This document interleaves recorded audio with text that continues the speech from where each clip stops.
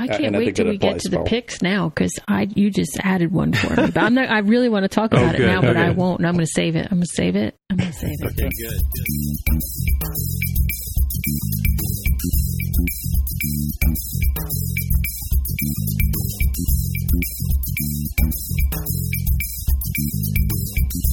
So hey everybody, welcome to episode 127 of the More Than Just Code podcast. I'm Tim Mitra and I am in Toronto, Ontario. And I'm joined by Jaime Lopez in Seattle, Washington. How's it going? And I'm also joined by Tammy Coron down in West Tennessee. Hey. Alrighty. So I actually did have some follow-up from Kim Alberg, but he said something to the effect of he moved to America. So he works up in Seattle near you, actually. Mm-hmm, mm-hmm. Oh, that's right. I did see. So what do you guys think of that little... What do you think about the little vignettes of what the iPhone meant to people? What do you think about that section? I thought it was pretty cool. It was nice to see what everybody's different perspectives were. Right. I enjoyed it. Did you? I did. I said to you yesterday that I tried to listen to the show and then I got sidetracked. And I actually did go back right after our conversation last night, and I did listen to it. And I heard you started with Aaron Douglas, I believe, right? That was the first one you put up. Yeah. And it was really touching. I mean, to listen to the stories, and then I don't recall all of the names of all the people that left those little snippets, but I meant to reach out to you and say, Tim, you did a really good job editing that stuff in. And it flowed really well. And it kind of was a little, like I said, it was touching, to hear all those stories. Yeah, it's interesting to see what people take away from, because, I mean, it's obviously been something that's affected our lives, or the three of us, right? Being developers and that kind of stuff. But just using the phone, I mean, I was happy to use the phone right from the get-go, as soon as Apple had a phone. And I didn't know what it was going to be, but it was interesting to hear what George Stroumboulopoulos said about, for him, the iPod was the big thing because he's into music, right? And that's his business. And Aaron is, he's an engineer on WordPress. And so that kind of, being able to write the WordPress app for iOS for him is a big thing, right? I loved Rich's story at the end there about having to keep his money and his change in the other pocket, That's kind of what this technology has done. It's disrupted our little lives in a lot of different ways, right? In good ways, though. In bad ways, too, though. Let's not kid ourselves. It's aggravating when you go out to dinner or anywhere, really, and you can see two people clearly together, but not, and that's frustrating to see. Yeah, but you're right. It can be disruptive with people's lives and stuff like that. And sometimes the kids spend too much time in front of the Square devices, as my friend calls them. So she restricts the amount of Square time people have, right?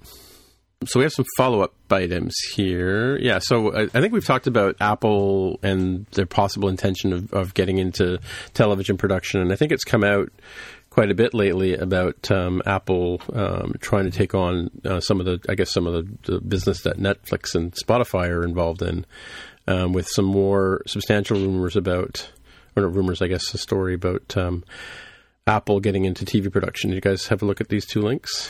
I just started to look at the this one here, Mac Rumors and the Apple TV music. Yeah, so Jim Iovine is that's how I pronounce his name. Yeah, he's the executive, I guess, at Apple. It's in charge of Apple Music, if I'm not mistaken. I'm not going to lie. The only reason I clicked on that link originally is because I misread it as Johnny Ive. So I was a little disappointed. I was a little disappointed when I went in there. Like, I was there at WWDC in 2015 when Mr. Iovine, which I think you got it correct. I think that's how I remember him saying his name, was there giving the really weird, awkward pitch for Apple Music. So it is branded in my brain. But I did see, not these two particular links that you have here, but I saw, I think, similar ones about how they're trying to make Apple Music more competitive. Not so much in like a pure numbers basis, but like adding more to like what it is, right? So adding like some sort of TV sort of thing to it. And as you have here in the other link about how they are trying to do the sort of the Netflix model where you generate your own content that's exclusive to your platform, and that makes your platform more more appealing, right? Like, because there's plenty of competitors out there for plenty of these things, and everybody needs to have the same basic sort of content. But when you're trying to choose, like, well, who am I going to give my $10 a month to this year? I think having those exclusives has been pretty important for these folks. Yeah, it's interesting to see that and I don't know that Netflix and Spotify necessarily make all that much money from it. So it's kind of strange to sort of be chasing that. But it seems to be like everybody's got, like, now that I have a smart TV, I'm finding, now I'm using Netflix a lot more because it's right there on the TV. But Amazon's got, I signed up for the Prime thing a couple of weeks ago, and I've been trying to watch some of that, but the content isn't quite there yet with Amazon. And who else has it? Hulu. Well, you guys have Hulu, right? Does Hulu have exclusive stuff in the States? Oh, yeah. Or? It's funny you mentioned that because my husband and I were just talking about Hulu and Netflix. They're all starting to come out with original content, and whether it be movies or series, they're all doing it. And he made the very poignant comment that they're not just streaming services anymore. They're networks. They got their own stuff. Exactly. I think it'll be interesting to see how this sort of plays out because, like, with regards to what Apple brings to the table, because so far there are kind of like two different extremes for how you do this sort of building a network sort of thing with the original content. In my mind, it kind of comes down to you're either Netflix or you're HBO, where HBO has sort of limited data, because they're going through the intermediaries. Yes, they do have their own streaming service now, but when they started things like Boardwalk Empire and Game of Thrones and so on and so forth, like, they didn't have it in that information. So I think they were really heavily dependent on really having good taste, good judgment as to what would be, good projects to bring on board. And Netflix had tons and tons of data that it can mine in myriad different ways to say, well, what if we combine this and this? What if it's this actor with this director or this producer with these writers, and can use that sort of data-driven approach to bring things forth, right? Things that they feel will be, like, reasonably confident about that will be successful. I'm not sure where Apple sort of fits into it, right? I think since they don't have that data, like, maybe to some extent through iTunes, but purchasing is not the same as sort of all-you-can-eat streaming. I feel like they'll have to fall closer to being on the HBO side, where hopefully they'll have hired really talented people that have good taste and can pick out the winners.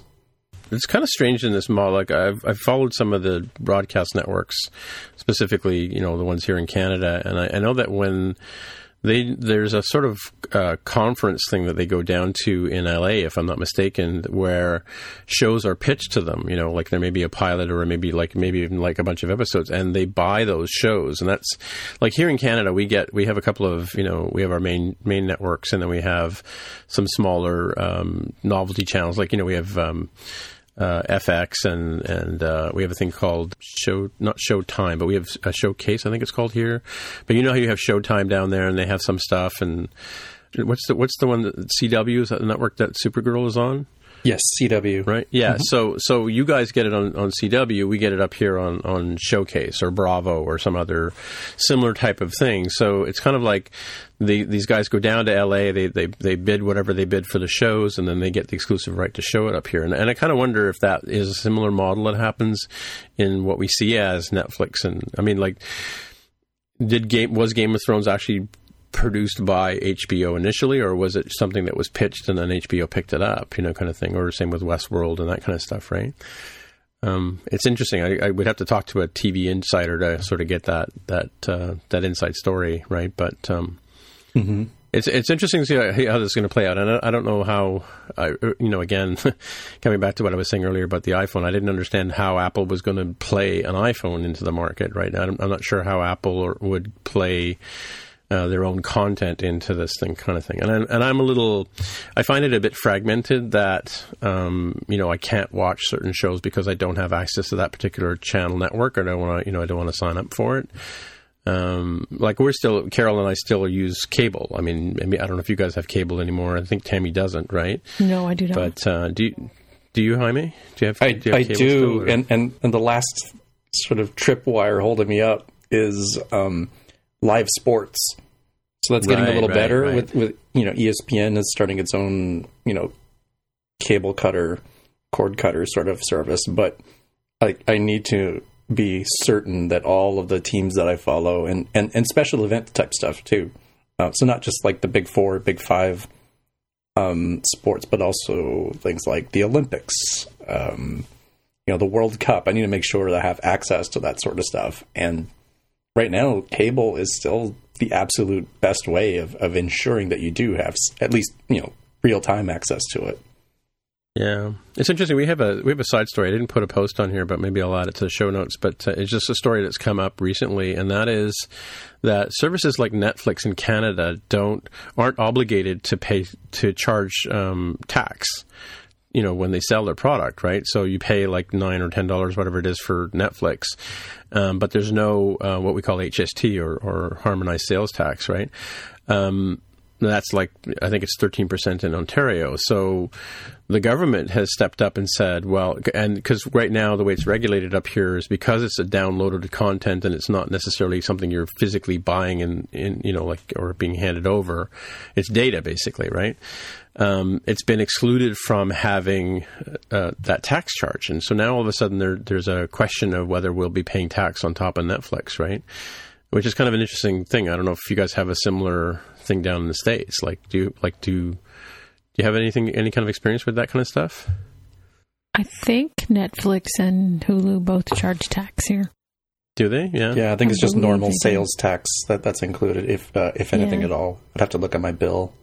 Well, so it's significant. I mean, like with the number of people using Netflix here in Canada, and actually we were speculating a couple of weeks ago, and I saw a post by somebody online saying they missed the little red envelopes here in Canada. So I guess when Netflix came to Canada, they must have had the disc delivery system, because that's how Netflix started, right? By sending out DVDs, right?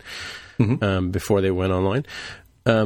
Yeah, so I because there's no physical, like we have a sort of funny law here. If I burn something to a CD and if I build a website for you and I burn it to a CD and I hand it to you, right? Then I don't know. This law may have changed, so people can stop yelling at their iPhones or whatever.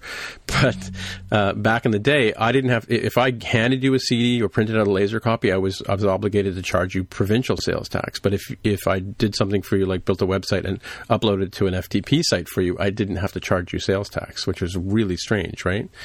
Because there was no physical good being handed over, right? So it's kind of a strange thing. So anyway, so that's the big thing going through. It's on the news right now, and people are up in arms. But if you think about it, it's revenue for the government that they could be using to pay for Canadian content, right? As well, right? They could turn it back into grants for the arts. Sure. And I guess for this news, sort of bringing it back to like what will this mean for developers? It's pretty early to say, but if this sort of thing takes off, I think it would be good to watch out for or keep alert for things that would be available to developers that would sort of entice us to more deeply integrate with Apple Music and whatever this TV offering might be. I mean, you can imagine apps that are built around, creating your playlists or your wish list or whatever the case may be, or perhaps, message app sharing extensions of like, oh, check out this really cool scene from, episode 5 of this new TV show that comes out on Apple's service. So I think that's where the opportunities might present themselves for developers.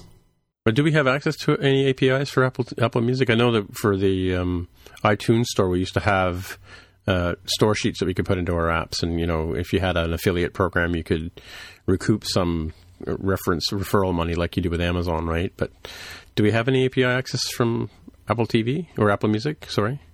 There is some, I know you can add stuff to a playlist and probably even play stuff from Apple Music, assuming the user has signed up for the service, but I haven't really looked into it too far, so I can't say how deep it goes. Well, one little interesting segue today, and I took a screenshot of it, or tried to, was I was listening to another podcast, and there was a Kickstarter program that, it's Matt and Reese, actually, who's put together this micro.blog service, and part of it is a Kickstarter, and actually, when I went to pay for it, it actually allowed me to use Apple Pay on the web. I guess that's, I think we talked about that as something that was coming or is available to us now. We can use Apple Pay as well on websites or Kickstarter. You know anything about that? I heard Apple Pay was coming to the web, but I never looked into it beyond just hearing rumors and whispers in the hallways, Right. Had you heard of it, Jaime, or had you seen it anywhere? I had definitely heard of it. I remember it was one of those things that I thought was going to be really big coming out of WWDC, but I guess I haven't encountered any sites personally, and that's probably just because I tend to stick in Chrome and not in Safari, and that's a Safari-only thing, so that's probably why. Oh, is it? Oh, right. Yeah, right, yeah. Right. And I bet that's really neat if you have the new MacBook Pro with the Touch ID sensor on it. I bet that's really slick. I actually was on my iPhone when I was listening to the podcast, and of course, then I went to the Kickstarter thing and then clicked on it, and it was cool to see the little Apple Pay thing down there. Yeah, and I just used Touch ID on my phone to pay for it. It was like $10 US or something, but it was kind of cool. It was the first time I'd sort of seen that out in the wild, right? Or I didn't even know it was a thing. So you did that on mobile Safari, is what I'm hearing? Yeah, cool. Yeah. I went to the ReleaseNote.tv site on my phone, and then found the link to micro.blog Kickstarter thing from Matt and Reese. So figures Matt and Reese would do that, right? Yeah, so if you guys want to experience Apple Pay on the web, go to micro.blog Kickstarter and check it out. Chip in some money for no other reason than to, beyond, the well-to-do stuff of like, supporting the project. It's like, hey, let me try this cool thing out that I haven't tried out. Yeah, just for the sake of trying it. Every penny counts, no matter how it comes to you, right? Yeah. Well, speaking of the new MacBook Pro, there apparently Consumer Reports has turned around and they're now recommending the MacBook Pro, the new MacBook Pro 2016 with the Touch Bar, after going back and testing some stuff. I don't know. And you had mentioned, I think, a couple of weeks ago that there was some question about the way they tested the batteries on these devices, right? Well, yeah, because it's completely unreasonable that, we switched to Chrome, which is a known battery hog, and, look, it lasted 18 hours. Like, what? No, I mean, really? Maybe it's condensing electricity out of the ether or something, because this doesn't make sense. And they followed up, and they'd had some sort of like PR back and forth battle with Apple, and it turns out there's a particular developer setting, if I'm not mistaken, within Safari that you can say, I don't want you to cache anything, so therefore it will keep re-downloading everything. And apparently there's a horrible bug within Safari related to this particular setup. Once they verified with Apple this whole situation, they retested and like, look, it actually lasts a reasonable amount of time. It's like 8 to 10 hours or something under their testing conditions. So it gets their seal of approval now. Well, the good thing they're not using printed books anymore, printed magazines anymore, I guess, because they'd have to go back and stop the presses. Yeah. Interesting. I think, one, bad on Apple for not testing that sort of thing and having that particular bug. But I think also probably bad on Consumer Reports that they seem to have been incentivized to get out a really juicy story rather than really digging into it and say, whoa, this is not right. This doesn't make sense. Let's go verify with Apple what the heck is going on, because there's no possible way. Like, it would be completely fraudulent, right, for Apple to say, this gets 8 to 10 hours of battery life, and they're testing at Consumer Reports, like, no, you get like 3 or 4, right? That's a clear, right? Like the Federal Trade Commission here in the United States would get involved if you wanted them to, right? It's like, look, this is deceptive. This is fraudulent advertising. So since I can only assume that Consumer Reports probably should have said, like, yeah, Apple's probably not committing fraud because they don't do that.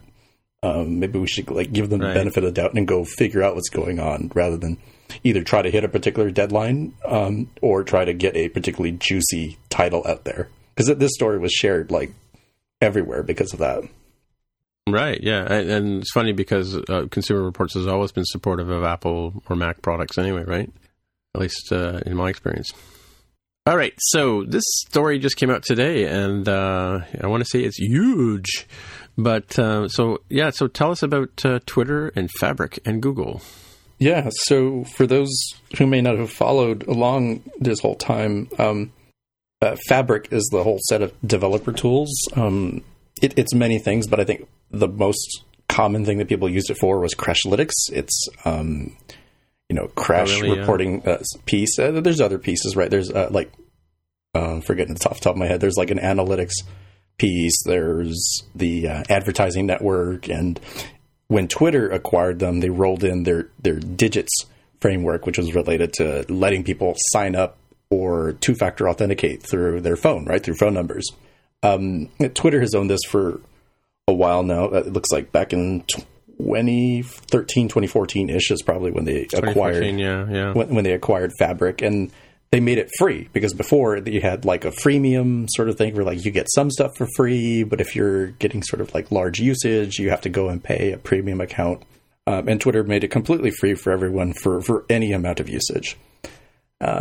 Come today, we get this announcement that Google is buying Fabric from Twitter and incorporating it into its Firebase product, which we've mentioned on the show before is very similar. It brings a lot of analytic stuff, crash reporting, and so on and so forth. So I think this is pretty big because there's just so many different apps out there that use this service. So you're impacted in some way. Yeah. Oh, Crashlytics is huge. Yeah. Yeah, and so that's just like the sort of like how does it impact everybody, or the fact that it does impact so many different apps. I think the next thing is like the whys about this, because I think that gets towards the like let's take a step towards evaluating. This is a third party component. This is a third party service. And if Mark were here, I'm sure he'd be like, see, there you go. Like stuff happens to your dependencies. I'm like, yeah, that's true. I think in this case, it makes sense for both parties and is probably ultimately a reduction in stress and risk for people who use this sort of stuff. I think Twitter at one point was looking to be more developer friendly, especially when Jack Dorsey came back on board. But it seems like they've sort of realized that that's not their path forward to success, right? That's being developer friendly is not going to help them, look any better in front of the investors in the public market, and they're changing their approach to be much more focused on the Twitter product itself. So I don't think this really got the attention necessarily that it would, really need from Twitter. Google, on the other hand, is really good at making developer tools and has a very large vested interest in making sure that people keep shoving data into their system. And I think that's why they sort of doubled down on using Firebase and bringing, acquiring that company and making it part of their foundation of their development platform. And so this feels like it would reduce the likelihood of this being cut for budgetary reasons, which I could see at Twitter because they're dealing with like, how do we make money? And Google has tons of money. So it's kind of like a safer spot. Well, I know you threw Mark under the bus there a minute ago, but he has been, he's not the biggest fan of Twitter, and he often wonders why we are all on it. But just the other day, the Twitter made the mainstream news here in Canada, nothing related to Fabric. That I'd have to go back and listen to the show, but they were talking about how Twitter stock has been diving, and the president-elect in the States tends to want to use Twitter a lot, and that's sort of a questionable thing. But the fact that Twitter is, like, from my perspective, the fact that Twitter has been, I guess they're bleeding money, if you will, like their stock. I have a few shares of stock, and I've just been watching it go down and down and down. Basically writing off the money because it's going to be gone soon, I think, right? But them selling off Fabric, obviously it's going to be an infusion of cash, I would think, into the company or something into the company. And perhaps that's going to give them a little bit of a longer lease on life. What do you think about that? I mean, when I look at it, I look at this being very similar to, let's look at Facebook when it acquired Parse, right? So, which, spoiler alert, they recently, by now I think they've shut down the Parse service. Yeah, it's gone, yeah. They gave a year notice, and I think we've hit that year notice now. At the time that Facebook acquired Parse, it had also just recently gone public and was looking desperately for, like, how can we make money? How can we draw in revenue? And this developer tools idea was one possibility. And as it turns out, their whole mobile ad network was way more lucrative. And so they ended up dumping the developer tools. And sadly, the people who are using Parse are kind of left out in the cold or to their own devices. Thankfully, it's open source, so they could sort of limp along with other stuff, and other services have cropped up. But that's a lot less, one-stop shop as it was before, right? You're kind of on your own more.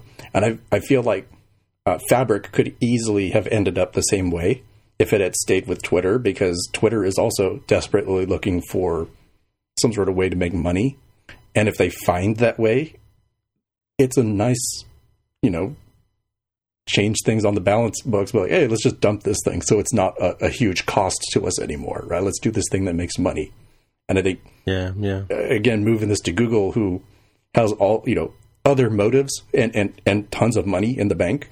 Nobody's looking at Google saying, hey, wait a minute, like, how are you guys going to make? They make boatloads of money, right? They probably literally bring them in like on boats, just big old boats of fat stacks of cash and money bags. And so I feel like this is a much safer. Yeah, I feel like this is it just goes right there. Like there's probably a port right there in Mountain View that they just bring in the tankers. Tankers of cash, right? Tankers of cash, just fat stacks of cash just coming into Google constantly.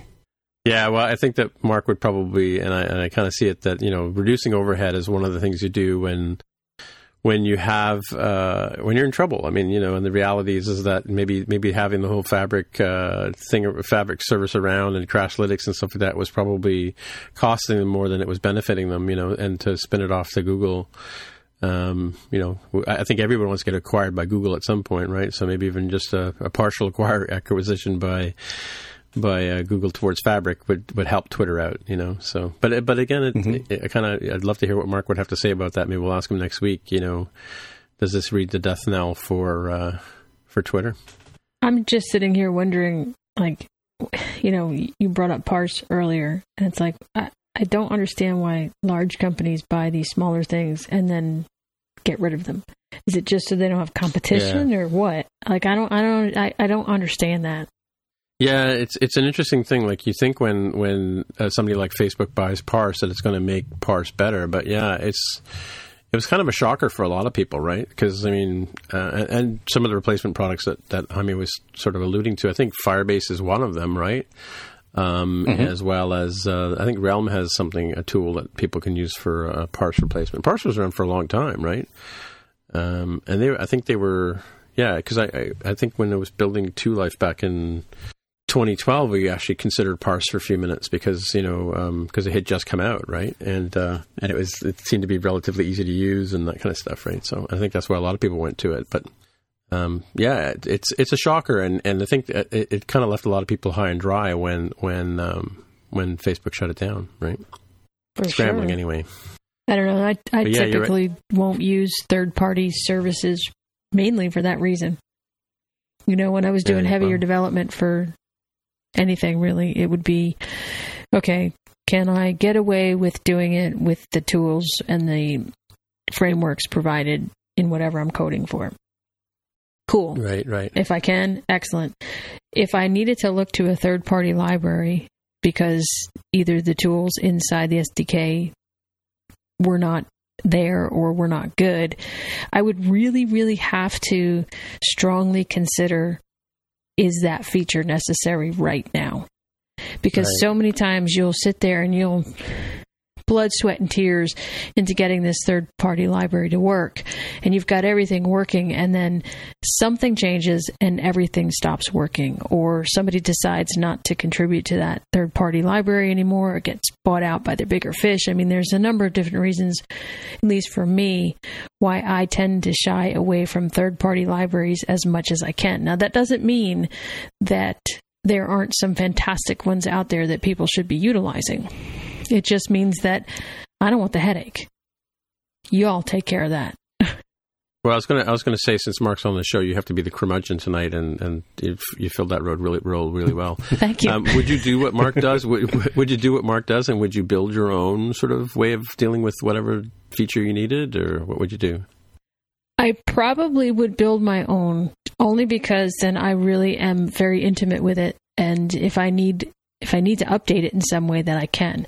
Now, that being said, it really depends on what the feature is, because there's also no point in reinventing the wheel.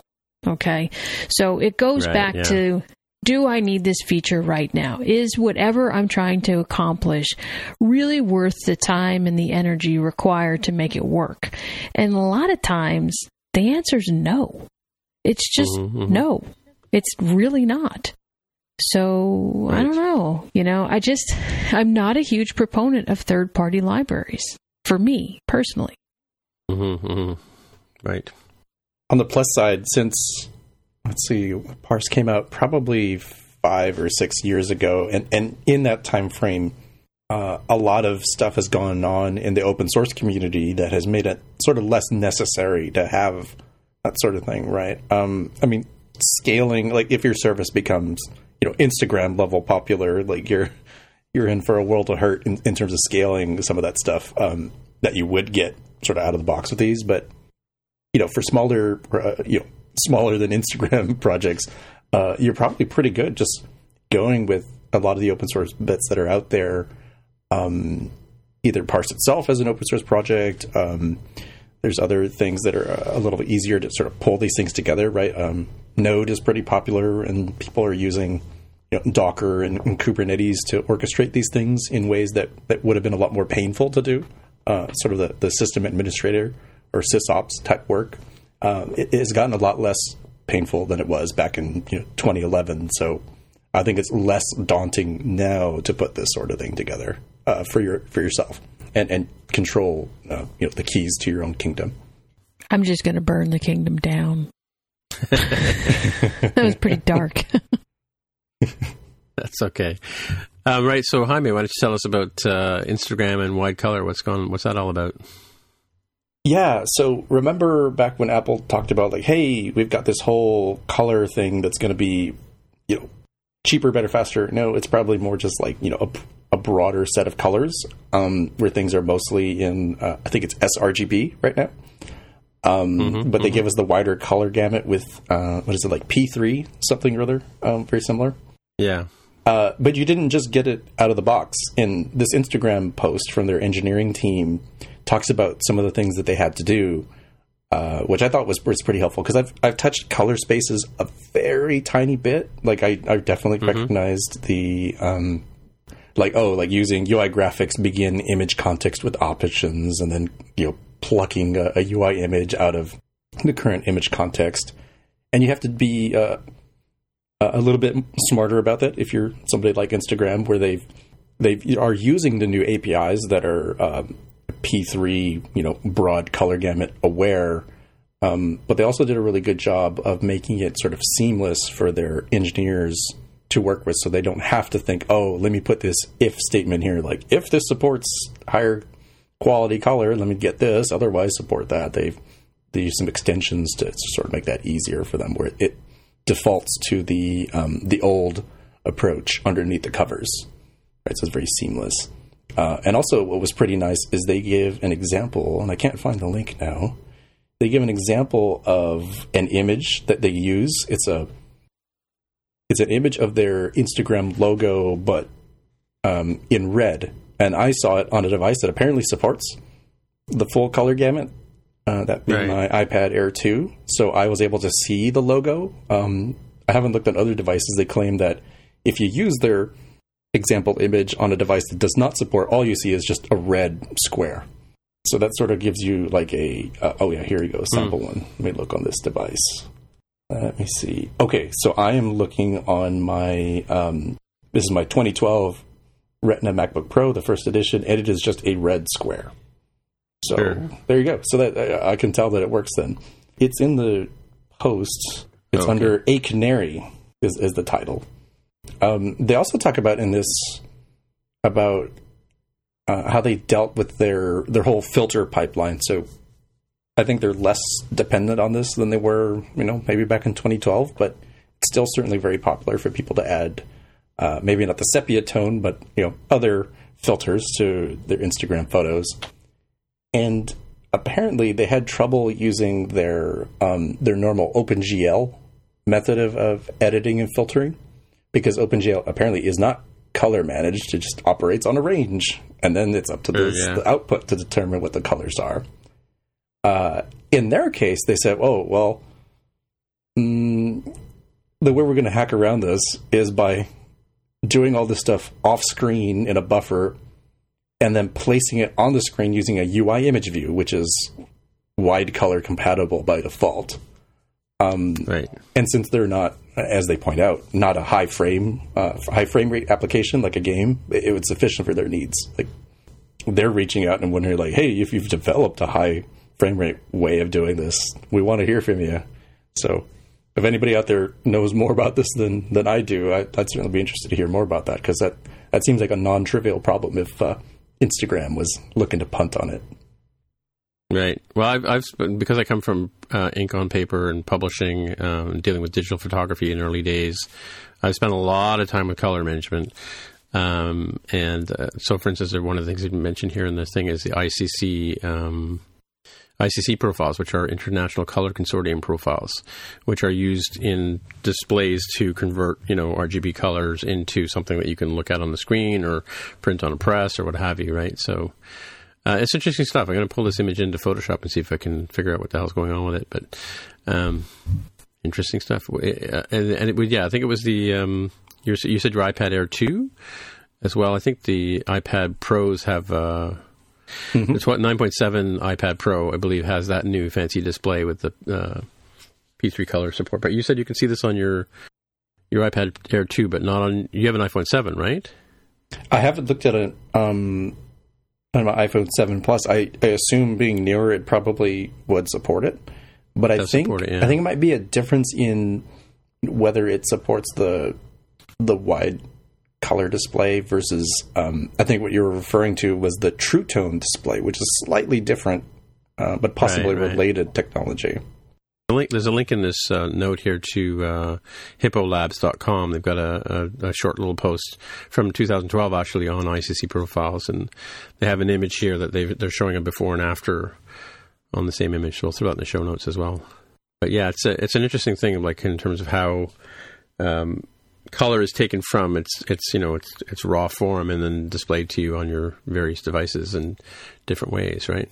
I think one interesting thing that they point out here towards the end of the post is how they decided to deal with storing images.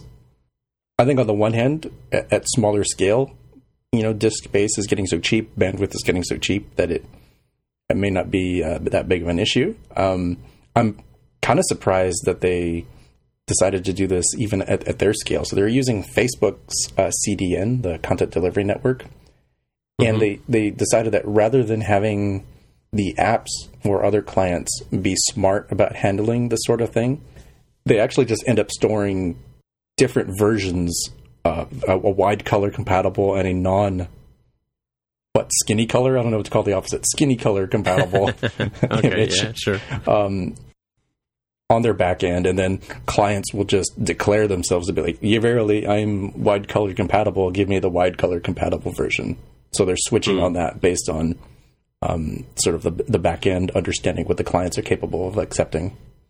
I'm looking up a name here. Oh, there we go. I found the right name. I feel like this is the sort of thing it'd be great to see Gus Mueller, if anybody recognizes that name. He's the indie developer for Acorn, the image editing software. And I remember maybe a couple of years ago sitting in maybe like a CocoaConf presentation he did about color, and it just sort of blew my mind, like how little I actually knew about color spaces and how they all work. And I'd love to see that updated to here, because I tried following along with this blog post, and I get how the Apple API stuff works, but I'd be very curious to see how that really works under the covers and what this all means beyond just what the APIs give you. Well, color for me for a number of years was the holy grail in terms of trying to get it to manage it and all that kind of stuff. So, yeah, and you said you dealt with print, so you probably had to deal with CMYK switching over to conversions. Yeah, well, we had originally a camera called Big Shot, which was one of the first digital CCD cameras used for the high-end photography, and then we got into Phase 1, which are used on Hasselblad bodies, which they use for a lot of product photography and fashion photography. So we were always dealing with, taking the files into Photoshop, managing them, color managing them, and printing them out on. We had like inkjet printers made by Iris, big giant ones, and I'm trying to think who the other name was. And we would have to color manage the output so that it would look like it would on a printing press, right? So, one of the funny stories is there's a standard out there called SWAP, which stands for Standard Web Offset Press, and what it was the average color of the worst 50 printers in the United States, right? Became this color standard for people, not realizing these were the worst presses you could have. So that was kind of, that SWAP standard became the sort of thing that people would match all their color to. So kind of ironic, And then, there was a period of time there where they got into what they call hi-fi color, where you would print with, and they use that on inkjet printers now, where you'd have a couple of cyans and a couple of magentas, because CMYK color is not pure, and you can never actually reproduce what you can see on a monitor in ink or on paper, right? So it was always a challenge, right? Until they got into the high def color, and then of course nobody would buy it, and yeah, lots of that was like, for me, that was like the 90s. The 90s was all my color management days. So happy to put them behind me. I feel like that's still an unsolved problem. I remember that not that long ago, maybe 5-6 years ago, Adobe had its whole install this profile and this will match, make sure that your monitor matches what you're expecting to output. Yeah. I don't know. I feel like, at least from the printing side, maybe people kind of solved it by, air quotes, solved it by just printing less. Because it's kind of more about display-based. Well, here's an exercise you can do right now. Anybody who's not who's driving at home listening to this show can do this. But if you're on your Mac, open up System Preferences and go to Displays, right? And then there's a tab there called Color. And underneath when you get to the color, like I'm looking at I have a LED cinema display that I have on my Mac, and then I've got my color display on my MacBook 13, and I'm using color LCD. If you see a list there of different color palettes, those are all color spaces, right? So on mine, I'm seeing Adobe RGB 1998. I'm seeing Apple RGB, CIE, which is another global standard color. And then you can, if you have this on your screen, and you can hit the calibrate button, and what that'll do is it takes you through a couple of steps where it'll walk you through how to visually match your display to get you the best sort of gray balance and color balance that you can, right? In terms of how you're looking at it. And this is ColorSync. This is what we used to call ColorSync, and had to install profiles. It's all built into Macs and Windows machines for a long, long time, right? So we used to sit down and fuss with it. We used to calibrate every monitor. We had all the CRT color cathode ray tube. We had all the cathode ray tube monitors. We had to go through, and with a hockey puck we'd put on the front of the screen, and it would read the color that was being output, and we'd have software to manage to do the proper gray balance across all the different monitors. And every different manufacturer had a slightly different profile that they would do. And one thing I've always found is Apple displays have always been the best sort of gray balance, color managed displays on the market, right? So, yeah, but this was my life. Was what we had interns running around with hockey pucks once a week, just going through and making sure everybody's monitors were balanced. But so if you take a few seconds, just go through the display calibration assistant thing here and built into OS 10 or Mac OS, I guess now. You'll see how you can color profile a monitor, and it'll offer to save whatever profile you want. And what it does actually, it changes the way the images and things display on your various monitors and stuff, right? So we don't have this in iOS though, but thankfully. Yeah, it's a lot more consistent, right? Like I think it can be sort of pre-tuned out of the box because they're shipping you a device that is a display with other stuff bolted to it.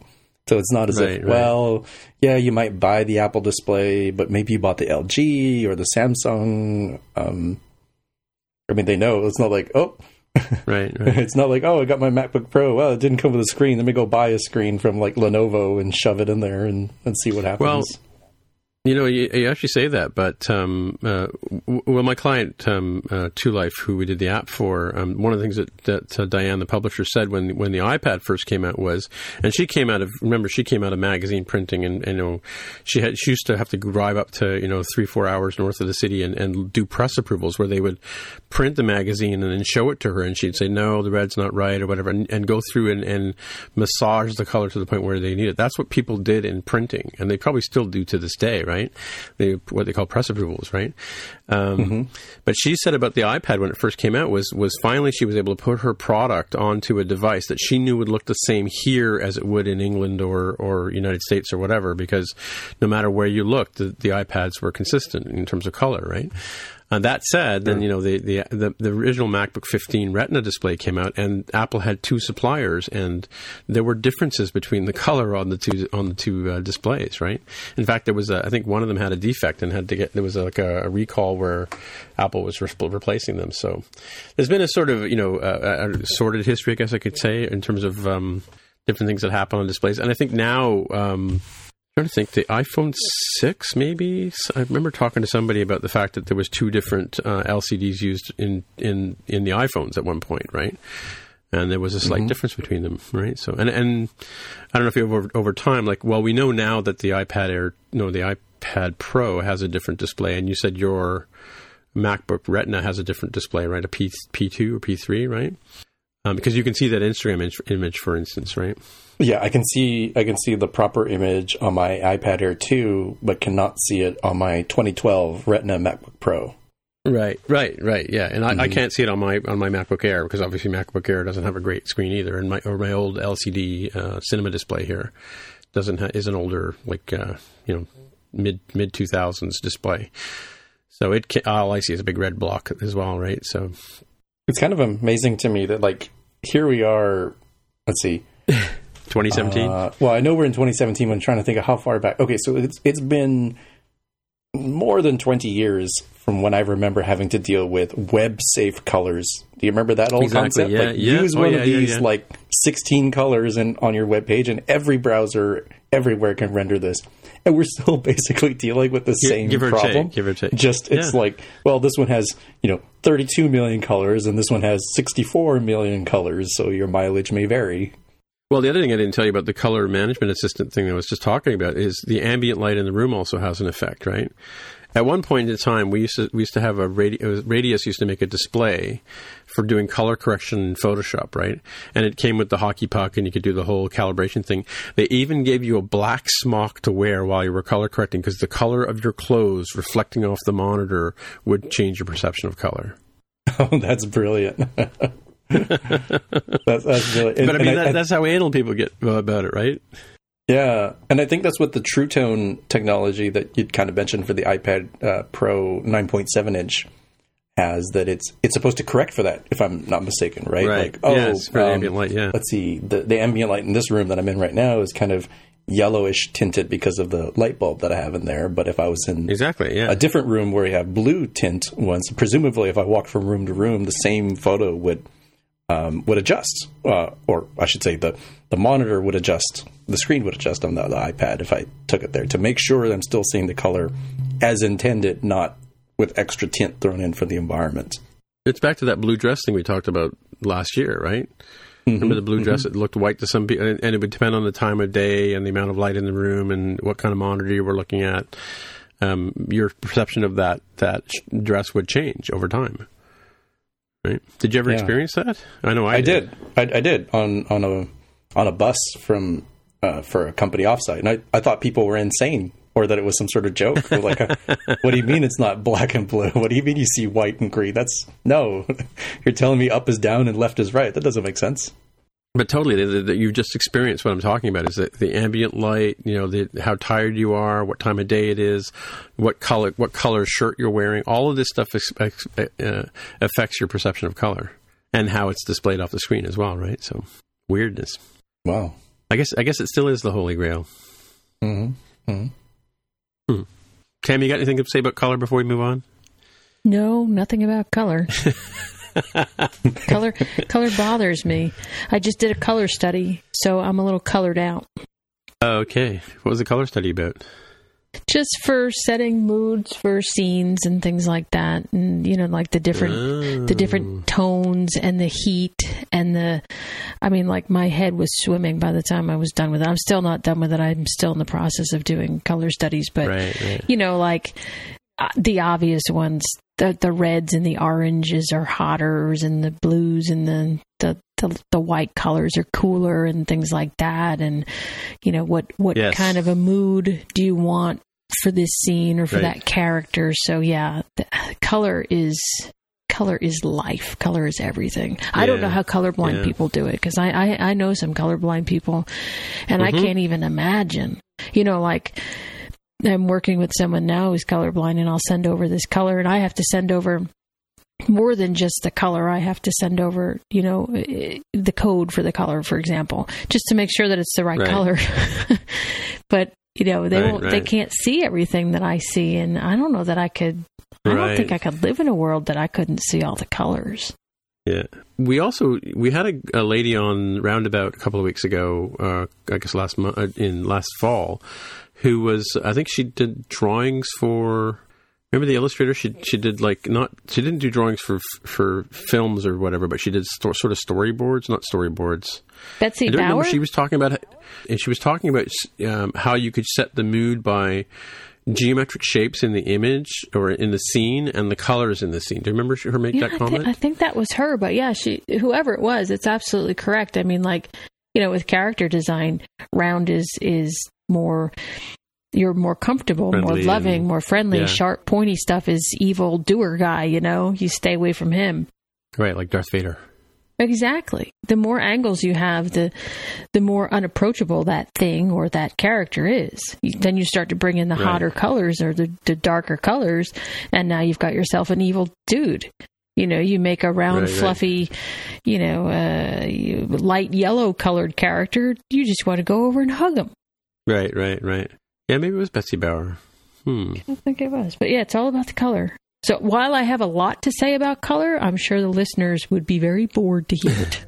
All right. Okay. Well, we bored them enough with between Jaime and I, but it was interesting, Jaime, to hear her talk about using sharp angles and stuff like that to create a disturbing scene, like the scenes where you go to a castle or whatever, and it's all pointy and sharp, and that's they kind of do that on purpose, believe it or not, in movies, right? To mess with our heads. Yeah, and the same things about color and shape really apply to app development too, right? So for the visual design piece, where, surprise, surprise, if you're looking at a particular kind of app, and we've talked about this before, where different colors can mean different things, right? That certain kinds of apps, I think food apps tend to be red because it inspires appetite in it, and sort of orange is kind of like not really one that's impactful from a sort of cultural standpoint, but ended up being more like a standout color that people used. Right. And blue is very conservative and safe, and so that's why a lot of IT companies use blue in their logos, and and banks use green because green is money. Health. Oh, really? Health, like Weight Watchers type stuff, I would assume uses green because green is also fresh and it gives you sort of a serene feel. Yeah. There's definitely a lot that goes into it. So it's not just like, oh yeah, that's cool, we use it in media. It's like, no, of course some of these are kind of culturally dependent, so be real careful with your colors. But in general, you can evoke a certain feeling with those things. I can't wait till we get to the picks now, because you just added one for me. But I really want to talk about it now, but I won't. And I'm going to save it. Okay, good girl. So listen, I was actually reading this next post by Ash Furrow, friend of the show. I think he's a friend of the show. Yeah, he's a friend of the show. I'm still blaming him for Swift. I'm blaming him for Swift because I was at WWDC and he was there as well in 2014. And when they said, we got this new language called Swift, and I just tweeted him and said, this is your fault. So, but anyway, Ash has written an article here on naming things. So why don't you tell us about that, Jaime?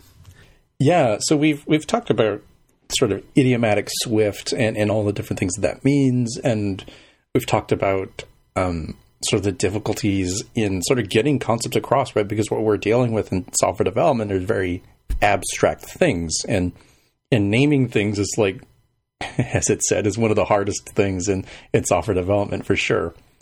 And this post I thought was pretty good because it starts out from the sort of standpoint of using what Scala and what that language uses as sort of its language guidelines, as well as the sort of official Swift.org API design guideline.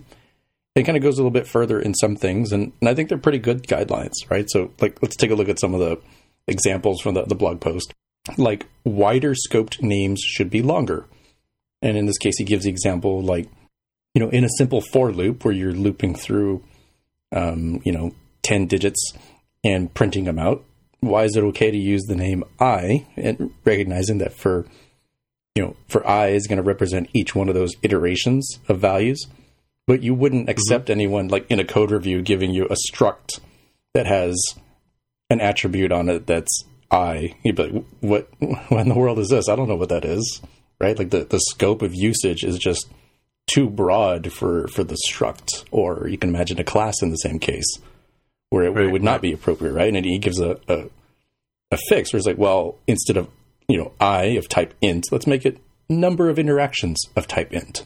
So when you see that in the code base, you kind of get what's going on.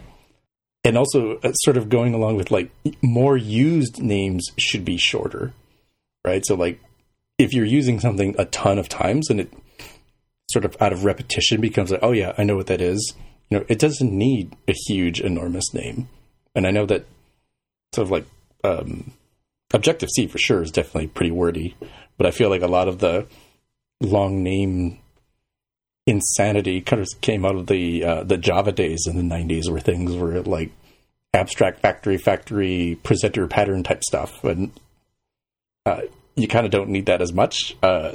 Spoiler alert for like later in the blog post, he talks about like, well, if you have strongly typed things like we do in Swift, as opposed to let's say like JavaScript, you can kind of let the type give the developer more information, right? You don't have to say, oh, this is a downloader delegate. It's like, well, it's part of that class or part of that struct, so I kind of know that that's what it is, right? Like it's not as mysterious as it was before. Like it could be in the Objective-C days where it could be an object or id, right, or ID, right? The more used names, I think it should be shorter is a pretty good one, because I've definitely seen that in the, oh my gosh, like, yes, it auto-completes pretty well in Xcode, but it's kind of painful to sort of read and see this thing that's used repetitively. I think the one that, if you're going to take something away from this blog post that you should really like glom onto and start using on a daily basis, it's the dangerous names should be longer. Mm-hmm. Right? So he kind of gives the counterexample of like something that's not dangerous, like loading from cache. Like you really don't need to give it like a really long wordy name, because it's like if you're really interested in that, you'll go take a look. But something like deleting API credentials from the cache, like if that's a destructive thing that you don't want to deal with, like that's a really good name, because that will let people know like, oh, this one's important. Maybe I should check to see what this does. Right? And as opposed to like, is it del token, which is like short for delete token. It's like, well, okay, what does that do? Right? That doesn't sound too bad. Delete a token. I can get more tokens. I'm flush with tokens. Right? I think those sorts of things are good to follow, because I've definitely encountered code bases where really tiny, innocuous sounding names had huge ramifications if you used them incorrectly. Let me see here. Oh, omitting names entirely, I think, is one that's very, very Swifty, and I haven't seen the community really bond around this one. So he kind of gives the example of like named versus unnamed parameters, like positional parameters in closures. And I don't know. So I'm still relatively new to Swift, still using it more and more on a daily basis in my day-to-day job, and I really haven't figured out sort of what the right thing to do is. Like, it is kind of handy that you can just do $0 and $1, and you have a really small closure. Like, okay, I kind of get it.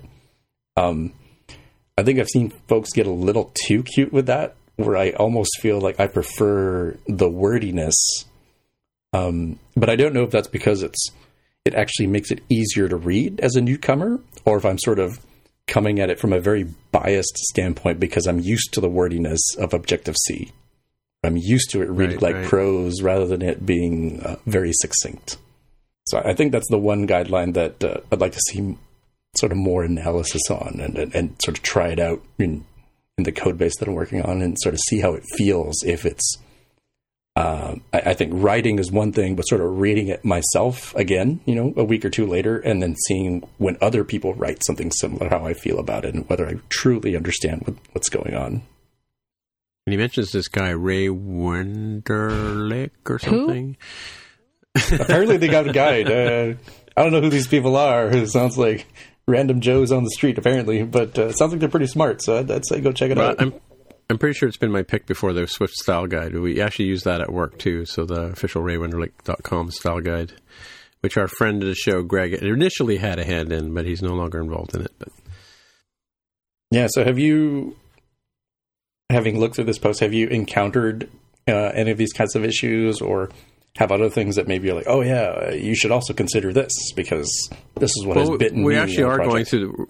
We're going through this right now. I mean, like, one of the things about adopting a new language is how do you deal with things like naming? Like, Mark and I are big fans of self-documenting code, where and that's one of the things you mentioned about Objective-C, was that you could have method names that kind of explain what they were doing, and it's kind of sort of the same sort of thing we're looking for in Swift, and some of the rules in Swift. I'm just trying to find here.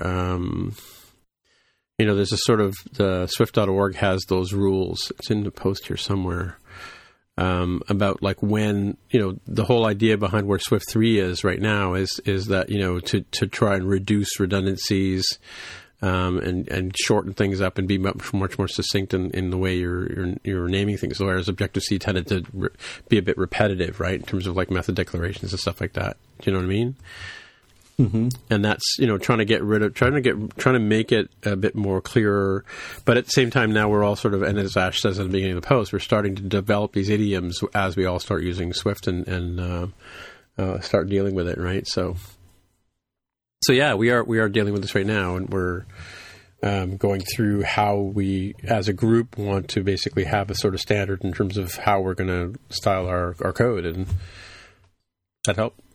Yeah, and Tammy, have you run into this sort of thing on the projects you've been working on? Not really, mostly because I haven't been doing a whole lot of that. Okay. So I don't know that it's quite as applicable, but I distinctly remember when I was back in school trying to help out a fellow classmate on whatever assignment it was. And I remember he had way too much fun with the variable names he was using. Let's say the assignment was, make a calculator. Right? And I go, okay, well, I was still learning just like everybody else does. And maybe some of the variable names, if I look at them now, I'd be like, that's not great. I would have named it this instead. But at least it was a good, attempt at making it sort of self-documenting. This guy, though, I remember him naming stuff like A2, meat, log. I'm like, what? It's like, I can't read your code. I can't help you, man. I can't even understand what's going on here. This is like completely a representation of what's in your head. I can't even read it. Might as well be in its own different language. So I think sort of the whatever lesson you take out of this blog post, I would think it would be like, think about the fact that somebody's going to have to read this at some point, assuming it's a longer lived project. Right. So even if it's just you in the future, you'll want to know what you were talking about, and without having to really follow through, with breakpoints step by step to try to say, oh, it was adding these two numbers together. Oh, okay, got it. The saying goes, code like the guy that's going to read it after you knows where you live. And he's a psychopath. Kind of semi-related, I find myself saying all the time, like, future version of me is a wizard and knows how to figure out all of this stuff.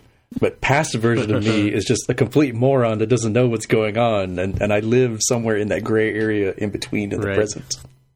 I find myself punting a lot of design decisions with wizard me will figure it out. And future me in the future is like, what the heck was I thinking here? This doesn't make any sense. Right.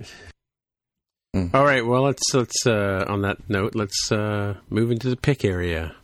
Yay. So, have you got a pick there, Tammy? I have two. Am I allowed to give you two? Sure, yeah. Since I have none. All right. Well, my first one before we had our conversation was Affinity Designer, which I just started using. I was really reluctant to move over to it. I had tried it a long time ago, I think, when it was in beta, and I liked it. It did what it needed to do, but I didn't really end up using it. And I've been working on this project the past little while here, and one of the people that I'm working with on it, that's all they use pretty much is Affinity Designer. And I'm like, look, I don't want to spend the money. I don't need another tool. Well, I ended up spending the money, and as it turns out, I do need another tool. So that is my pick. If you're not using Affinity Designer because you're stubborn like me, get up off your wallet and hand over I think it was like $50. What That's do you not very guys? expensive, yeah. What do you guys say because you Canadians, you say it weird, like $50 US or something? Is that what you say? So that's my one pick, Affinity Designer. So I want to ask you a question about Affinity Designer because it's come up a couple of times in conversations. Is it like a Photoshop replacement, or is it sort of just another Illustrator Photoshop hybrid-y? No.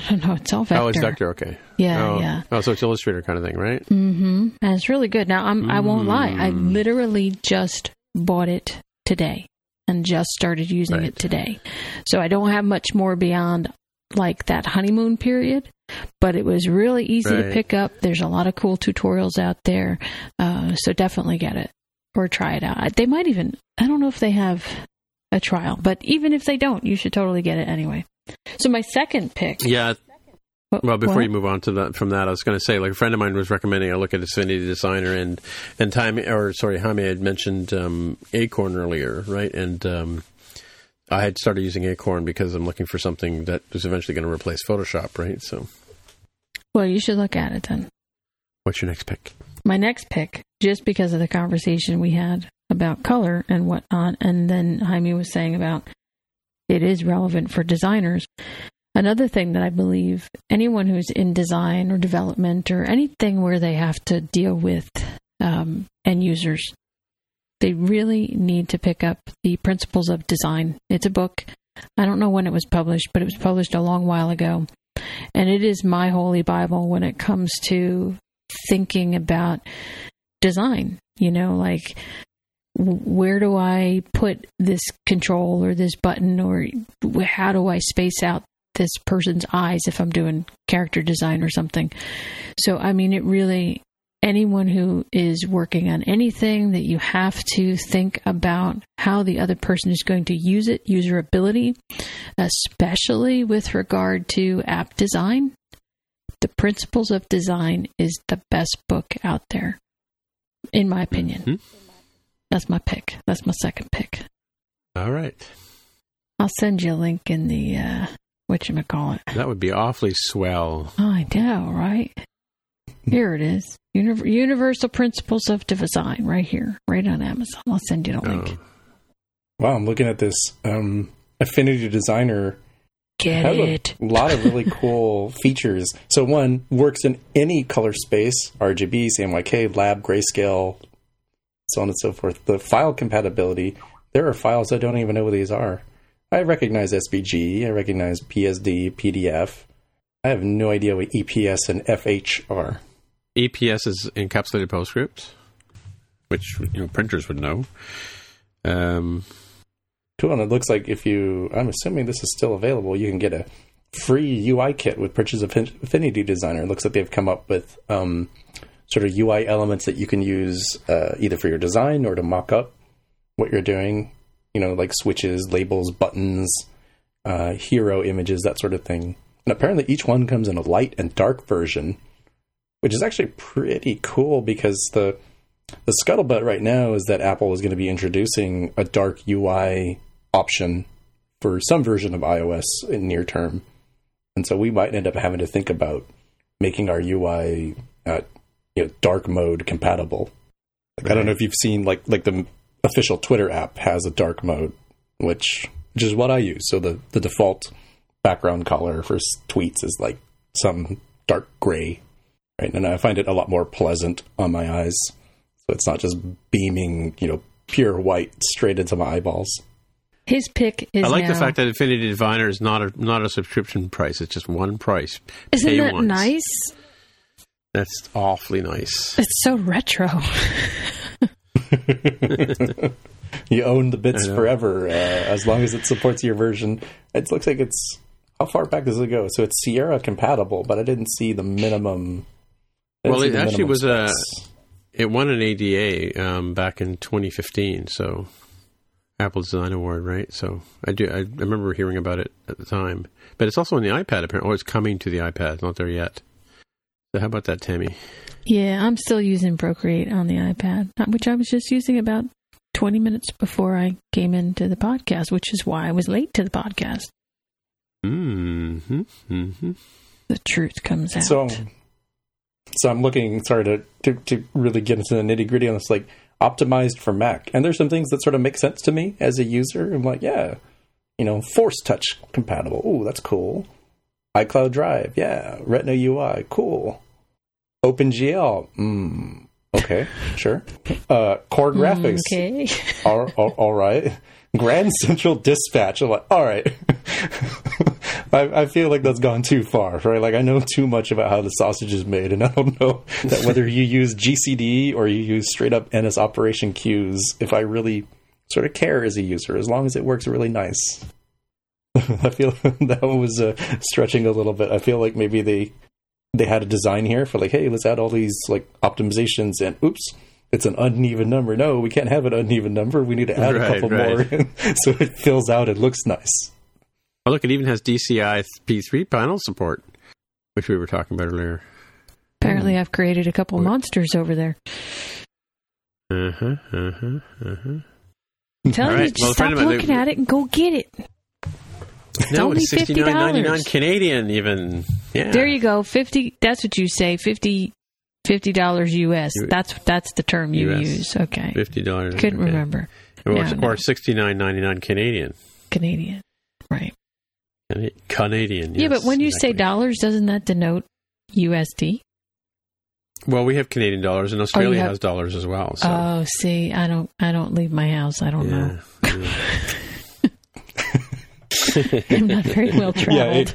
Yeah, it probably would be a very American-centric view to assume it is, but then I'd say, well, considering that so many other economies are based on the US dollar, it kind of seems like if you just say dollar, it's US dollar, and if you need to specify with anything before, like Canadian, Australian, so forth, then you specify where necessary.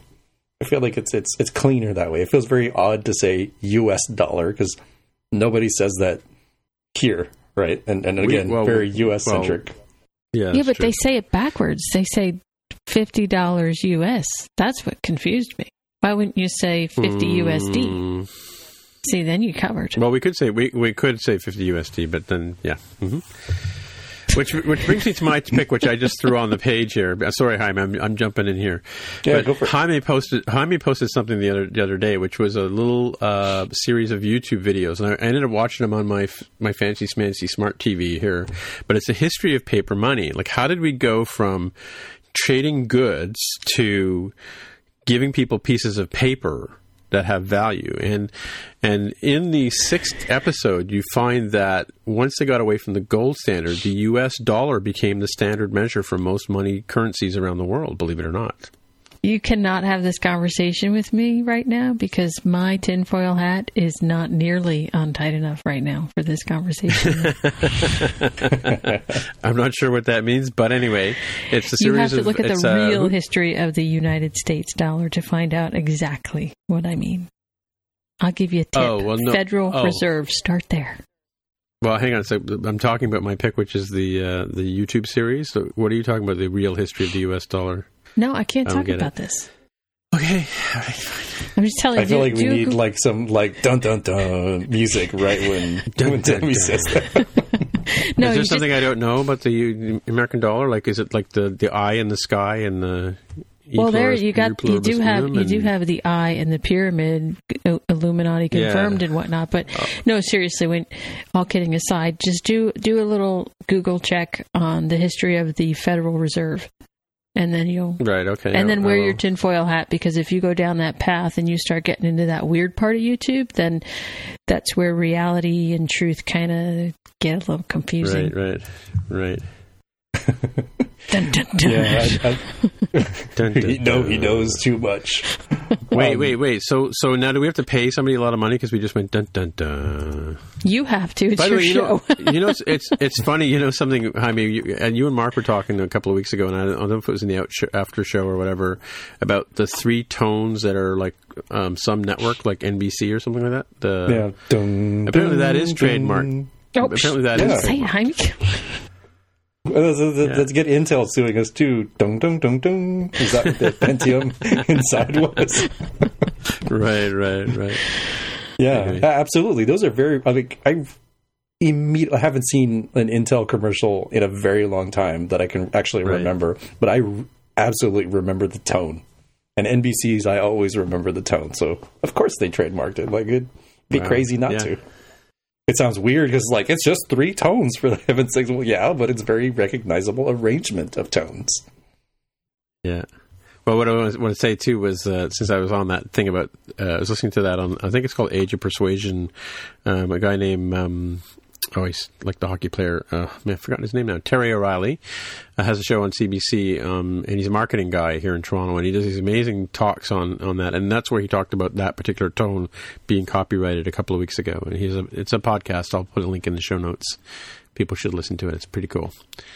All right, Jaime, the moment has come at last. What is your pick? My pick feels like it follows with the theme that we sort of accidentally had in the show today. It's a tool called Zeppelin. It's at zeppelin.io. And it's a tool that I used recently on a project at work where you need to have a lot of fast coordination, really tight coordination with the design team. In this case, working on a visual refresh that we recently went through. And I don't know how it would have been possible to get what we got done without this tool. It's really nice. It integrates very nicely with Sketch, right? Like it'll produce, different versions of things that you need for iOS and Android. But having things like the color palettes, so instead of like having to go bug somebody and say, hey, what is this green? Is it CD2X5? No, it's some other value. Like I don't have to guess. I can see right in the palettes what it is. And likewise, I can see alignments of things, right? So a lot of times you'll see like, oh, well, okay, that's great. I can see how this thing is anchored to this other thing, but what about this over here? Like, how does that align? Like, how far does that need to be? And you can see those alignments kind of like if you've ever seen people use Xscope, the Mac tool. So kind of shadow pick there. Xscope is also pretty good for this too, for the alignment stuff. It'll give you sort of the red lines of like, oh, this is 52 points and in width, and it's 10 points away from, let's say, like the layout guide. But you can also communicate with folks on here, so you can leave notes like, hey, this alignment isn't going to work on the iPhone 4S. What should we do in that case? And it really, really helps because everybody sees it rather than it being like, in a separate tool like Slack, for example. Which, funny enough, this actually does have Slack integration, so you can get updates in there if you hook up the bot. So you can say, oh, like, alert somebody in this channel that, somebody has gone and entered more information about this, or they've added new screens, or they addressed some sort of comments that you had. So I found it really great.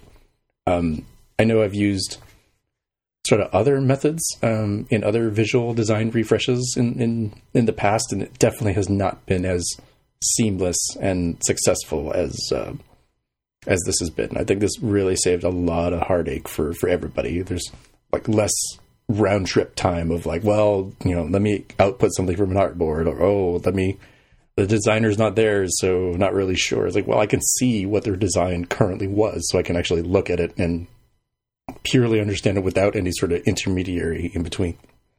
Yeah, have either of you used Zeppelin before or similar tools? Well, you know what? I think I signed up for Zeppelin when it was just being announced and before it had rolled out into the beta program because it rings a bell. And I was looking at a lot of wireframing tools a couple of years ago when I was working on some projects that had to get done PDQ. So it does look very familiar to me, but I think I didn't pull the trigger on it when it first came out. But so you were using it with your team this week, or like collaborating with your other members, or not this week, but during like the holiday time frame. It looks like they launched their 1.0 in July of 2015. So it seems like... it sounds about right, yeah. Well, like a year or two ago that I heard about it, probably when they had the beta launch back in September, October timeframe of 2014. Right, yeah, I do remember signing up for it. I'm just trying to find it. I probably still have an account, but but I thought it was only with Sketch, because I mean that was the one thing that was the showstopper for me, because I don't use Sketch, right? So, but are you so coming back to you were able to go through like a set of design setups for building an app with this? Yeah, so let's say you've got like an account screen. It's like, okay, well, this is moving here, this is moving there, and I'm looking at the design and can say, well, hold on, like if this is specified to be this many points tall always, there's no way that all of this is going to fit on an iPhone 4S. And I was able to add that sort of comment, and they're like, oh, yeah. And then the Android folks came and said, yeah, we've got some smaller density devices that this will have a problem with too.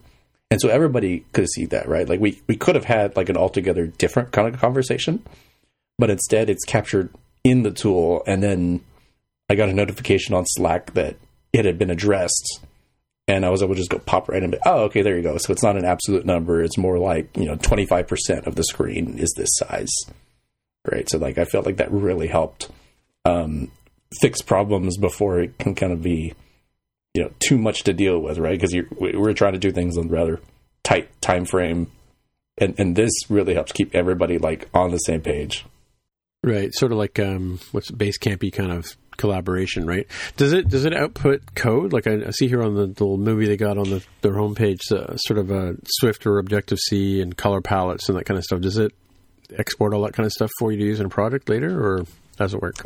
The only thing I remember were colors and fonts that it does, but okay, like I can see how that would make sense if you're like prototyping something, but considering that I already had an architecture like a typesetter and a color palette object that dealt with all of that, that was less interesting, because even though it will generate code that's like, we can use this with the RGB values, or we can generate it with hex values, which shockingly to this day UI color does not support hex values, which bothers me, right? Because everybody either writes the code themselves to convert, or they use like a little third-party snippet, or heaven help you, a CocoaPod to do that sort of thing. In this case, I was already working within the framework of an existing app that already dealt with the conversion between those, so that part wasn't necessary. But yeah, you could, right? Instead of like, oh man, all right, so I see that this is, RGB value 75, 64, 151. How in the world am I going to turn that into, UI color with RGB, and it's like a 0 to 1.0 sort of thing, right? Like that's painful. And this can generate the code for that, so you can get the little snippets. Oh, there you go. It's this. This is the color. Interesting tool. I'll have to take it out for a spin. That's Zeppelin with one P. All right. I guess that's it for the week. What do you think? Yeah? I think so. All right. So, Jaime, if people want to find you on the interwebs, where would they look? They would go onto Twitter, because I am at Dev of the Hair. And Tammy, if people want to find you on the interwebs? I'm usually on Twitter, Paradox927, although I've been somewhat silent lately, which is a good thing, right? It's good for productivity, I think, to be silent on social media. It means that something is brewing and percolating. Oh, there's brewing, all right. Mm-hmm. All right, and I'm Tim Mitra, TIMMITRA on the Twitter machine, and that's the best way to get a hold of me. All right, and I guess we'll see you guys next week. See ya. Goodbye.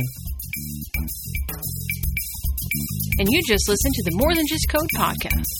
If you want to find out more about the show, you can visit the More Than Just Code website at mtjc.fm. There you can find a summary and show notes of each episode. We list links to the items that we talk about on the show, as well as links to the apps on the App Store. If you like the podcast, please leave a comment on the website, and if you can, please write a review on iTunes. If you're listening on Overcast, go ahead and press the recommend button. It really helps others find out about the show. You can also follow us on Twitter. Once again, the podcast's Twitter account is @MTJC_podcast. If you'd like to support us, you can pledge any amount on patreon.com/MTJC. Thanks again for listening, and we'll see you next time.